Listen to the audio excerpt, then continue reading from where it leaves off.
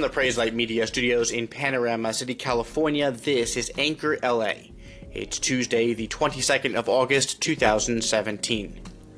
U.S. President Donald Trump announced a new strategy on Monday evening with policy towards Afghanistan, claiming that pulling out quickly at this time would create what he described as a vacuum, allowing other regimes, such as terrorist organizations, to take control. According to ABC News, the president's announcement follows meetings with military advisors and his national security team at Camp David on Saturday. In June, President Trump gave Secretary of Defense James Mattis the authority to set troops levels in Afghanistan after providing the defense chief with similar authority over troop levels in Iraq and Syria.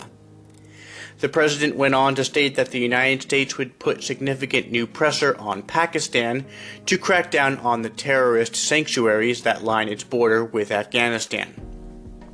An estimated 8,400 American troops are currently stationed in Afghanistan, most assigned to an approximately 13,000-strong international force that is training and advising the Afghan military. About 2,000 American troops are tasked with carrying out counterterrorism missions along with Afghan forces against groups like the Islamic State's affiliates.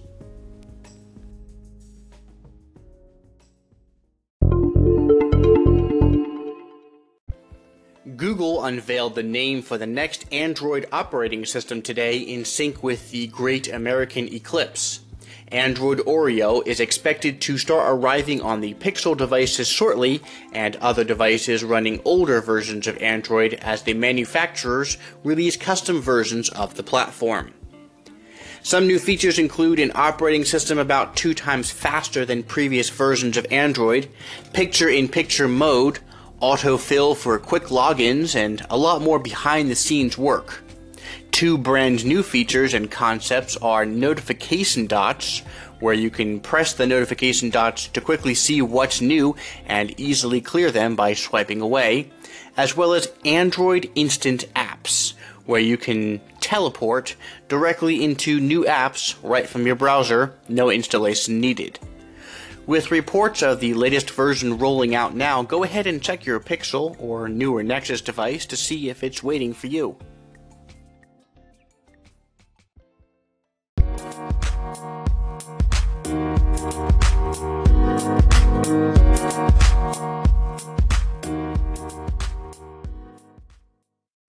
In today's special feature, after months of anticipation, planning, and hype, the Great American Eclipse finally arrived on Monday. Eclipse watchers everywhere fretted about the weather and peered at the sun, hoping for clear skies for the first total solar eclipse to sweep coast to coast across the U.S. in practically a century. The Earth, Moon, and Sun line up perfectly every 1 to 3 years, briefly turning day into night for a small sliver of the planet, but these sites normally are in no man's land, like the vast Pacific or Earth's poles. This was the first eclipse of the social media era to pass through such a heavily populated area. This according to Fox News Science, which went on to state that in a case of near-perfect celestial symmetry, the Sun is 400 times the breadth of our Moon, and also 400 times farther away. So the two heavenly bodies look more or less the same size from Earth's vantage point, and the Moon can neatly cover up the Sun. The Moon hasn't thrown this much shade at the US since 1918.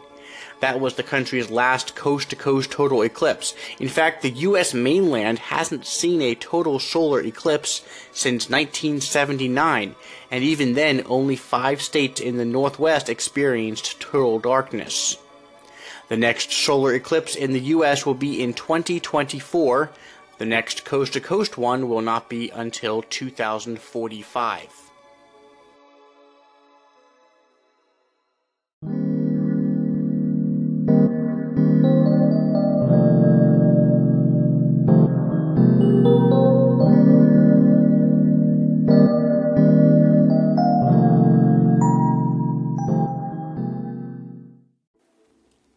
A footnote is a little memo at the bottom of a page, an afterthought, something that isn't even read by many readers.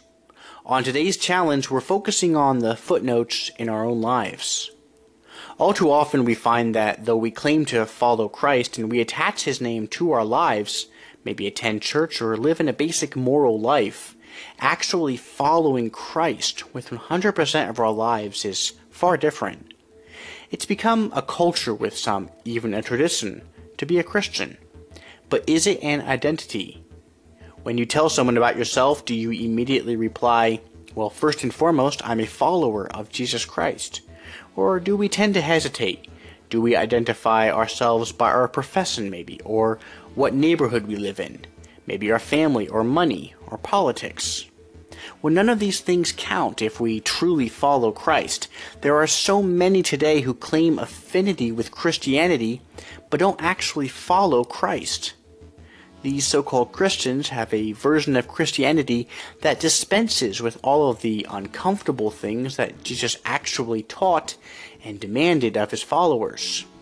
Following Christ means you have to follow him on his terms, by acknowledgement of your sin, repentance, and faith in him, not on your own terms, picking and choosing parts of the Bible and only believing portions of it. That's not Christianity. In fact, 1 John 2 has some very serious words for these counterfeit Christians. The one who says, I have come to know him, and does not keep his commandments is a liar, and the truth is not in him.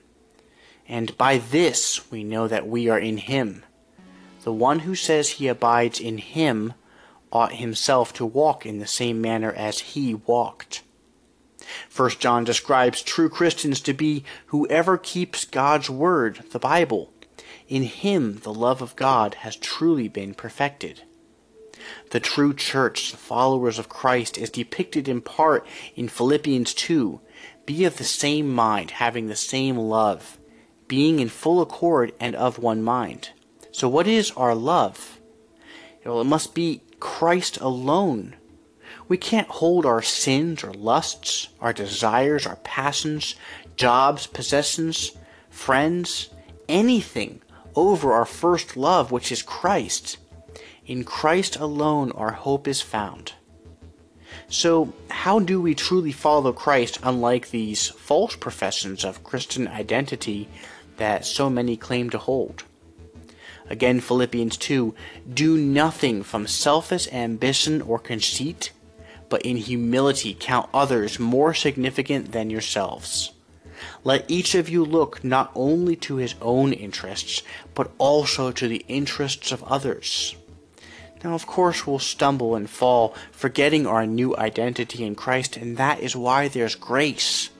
But our passions must be for Christ. It's impossible to be truly a Christian and consistently place Christ as just a footnote in your worldview or lifestyle or any other respect of your very being. Your total identity is found in Christ when you follow him.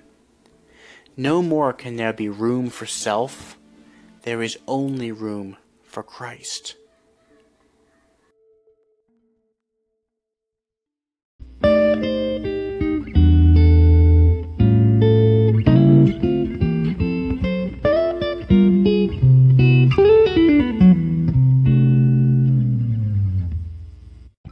Speaking of footnotes, we want to bring attention to something here at Anchor LA, which you may have already noticed. At Anchor LA, we strive to avoid foolish politics or divisive topics not pertaining to the gospel of Christ.